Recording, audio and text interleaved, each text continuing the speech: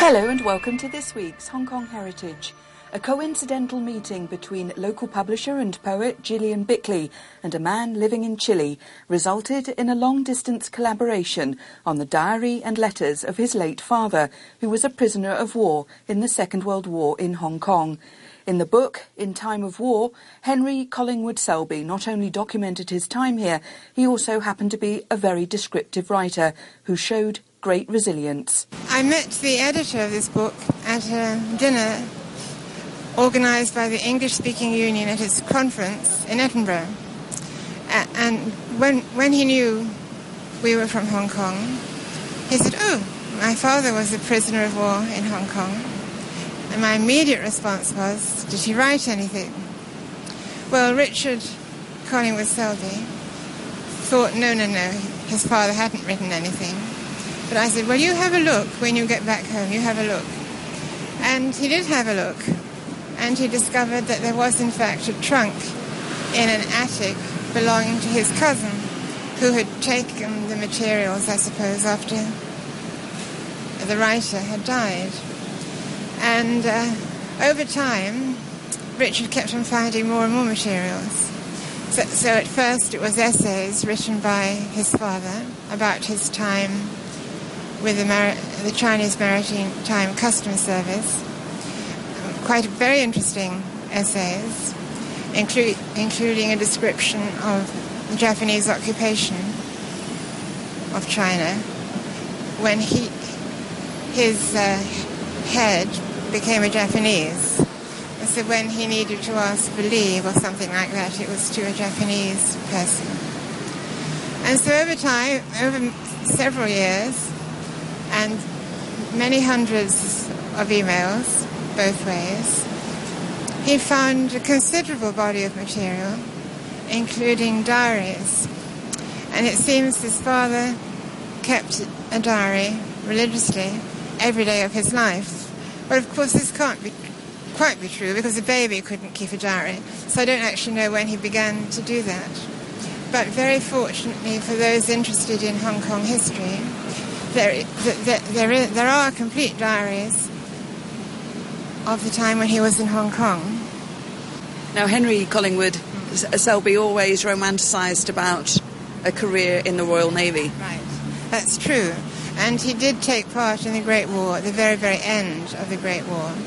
But then he was decommissioned and tried to find the best substitute he could and joined, as I mentioned, the Chinese Maritime Customs Service, which was mainly, as I understand, staffed by Europeans. I think he was for 16 years in that service. His son says, well, it was a long way from the sea, because he was by the Yangtze River, but maybe the Yangtze is such a huge river that one could perhaps think it was an inland sea. A few interesting photographs. His colleagues in the Chinese Customs Service, a photograph of his clerk and wife, a photograph of a light keeper and his little daughter, and there are also some very interesting crayon drawings, mainly of his time, I think, with the Chinese Maritime Customs Service, which Richard, the son, thinks were done for them, the two boys. And so the style is perhaps addressed to children, but nevertheless it is extremely interesting, very interesting information in the drawings. It seems that when the British authorities knew that war was approaching, they looked for people who'd been in the Navy before and told them that they needed to resume active service. Henry Collingwood Selby came from the mainland to Hong Kong to rejoin the Royal Navy. So in Hong Kong, he was put in charge of a mine layer, HMS Redstart, and there are some descriptions of going out and dealing with mines. It must have been very dangerous, but he doesn't ever express that. Now, his wife and the two sons had already gone back to the UK in 1935. So as the Japanese invasion occurred in December 1941, you said that he was wounded in his hand, and that was interesting how this walking stick that had helped him along for his hiking also proved to be invaluable at that moment. Yes. So his son makes a great point of that walking stick because it deflected one of the bullets that was fired at his father, and so perhaps saved his life. Now, after the fall of Hong Kong, as you say, he had been wounded, so there are accounts of his hospitalisation.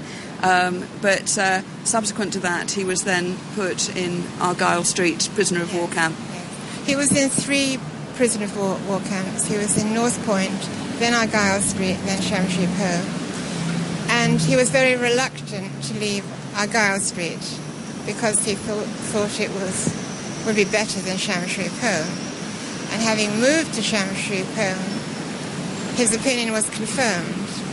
But other of the prisoners of war felt differently. In Argyle Street is also, he is able to have some views. So he's able to see countryside from where he is. And he's worried about the bricks and the built-up element of the district of Sham Shui Po that he's about to move into. But I mean, coincidentally, this Royal Navy, this man who dreamed of being in the Royal Navy all his life, and then life took a different turn. Yeah. He ends up working in China and then is interned here. It's interesting that he is a very good writer. Indeed, yes. So it's not just a chronology. Some of the essays or some of the texts of talks he gave are extremely readable, and the tone of voice he adopts towards the listeners or the reader is very affable, very appropriate. I mean, we do know that in the prisoner of war camps in Hong Kong, people did give talks, perhaps not quite a way of entertainment, but a way of occupying time and providing some interest and appearance of normality. And for one of his talks, he apologises that the subject was partly covered by a previous speaker, but he hoped that his listeners would forgive him. Yes, they're very, very, very interesting stories about journeys made and the capture of where he was based in China by the Japanese. Christmas Day, 1942. There wasn't room for much tea, just a piece of bread and butter. We had a double whack of bread and a wedge of Peninsula Hotel ice cake, given me by Cyril. The inhabitants of one end of number 8 Hut had a marvellous dinner party in the evening. Blankets were rigged to screen in their long table, and all was decorated. The table was lit with candle lamps with most attractive shades. Wine glasses and cruet sets were made from the small containers in Red Cross parcels, and there were caricature place cards and proper menu cards. The diners all wore most ingeniously made paper hats. The bakery and galley staffs did excellent work. Relays of bakers were busy throughout the whole night making up and baking special orders, while in the galley hundreds of eggs and tins were boiled. At 8:30 there was a carol singing, followed by community singing in this hut. I stood outside the window to enjoy the familiar tunes under the stars, a very cheery finish to the day, which has very markedly raised the spirits. He certainly does put an emphasis on physical exercise. At one point he reckons that he's probably walked about 2,000 miles within the camp, and he also does, in the morning there's an opportunity to grind beans. Some people found the beans unpalatable, so grinding them down at least provided some form of protein, and he welcomes that because it's an opportunity to exercise his upper torso and arms. But generally, as with other prisoner of war accounts that I've read, there's a great emphasis on food because of the basic malnutrition that's going on. There's a very interesting section called Red Cross Parcels. When there was several pages, there's a rumour that Red Cross parcels have arrived.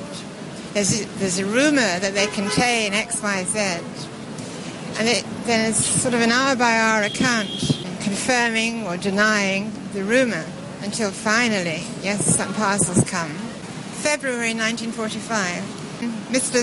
Sadeo Iguchi, spokesman of the Board of Information, in the course of a foreign press conference yesterday, revealed that the relief supplies will be distributed as soon and as widely as possible, not only in Japan, but in China and the southern regions as well.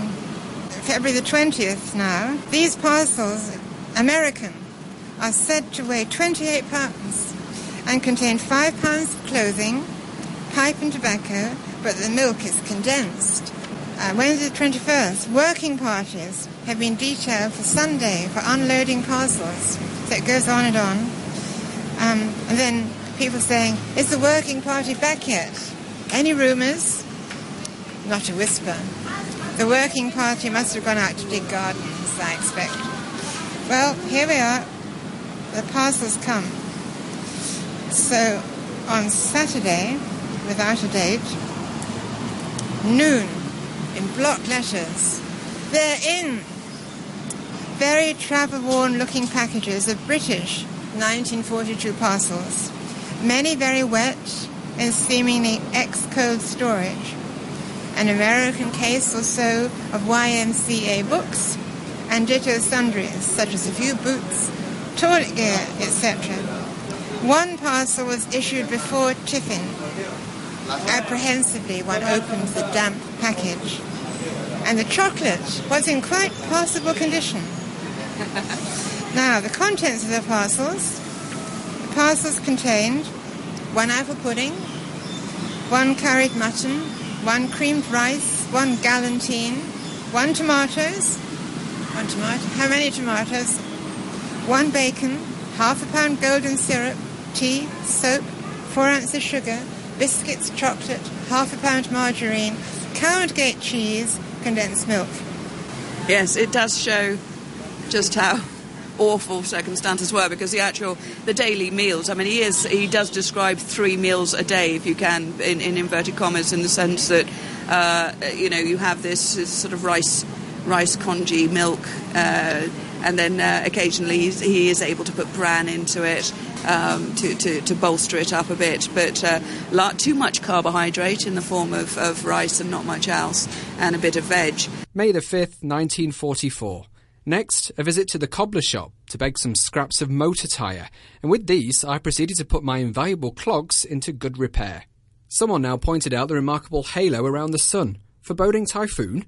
It was time to get ready for tiffin, a mug of rice, another of marrow sauce, plus my sweet potato steamed in a bag, and some lettuce and tomatoes from the garden. Not a bad panic in full. This was followed by a little folding of the hands and quiet contemplation. One doesn't feel up to much exertion on POW camp rations. Weighing myself this morning, I found I was only 138.5 pounds, having lost 8 or 9 pounds since the rice ration was reduced in March. Normally, I'm 165. Having edited or helped to edit this book, what did you gain about Henry's mentality?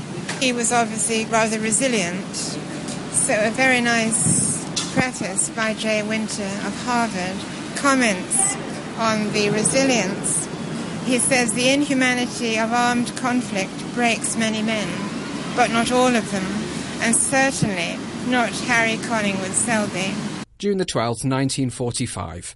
We here lack and long for so much, but there's much comfort and consolation to be obtained in cherishing the date tree in our yard.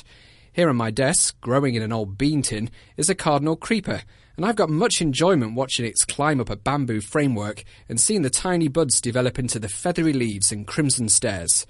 Beside it, in a meat jar vase, I always have a couple of hibiscus blooms, with their sturdy staminal columns, the 5 velvety knots of its pistils, and the yellow pollen. My thanks to Gillian Bickley, who helped Richard Collingwood Selby to edit the accounts of his father Henry in the book In Time of War, published by Proverse Hong Kong.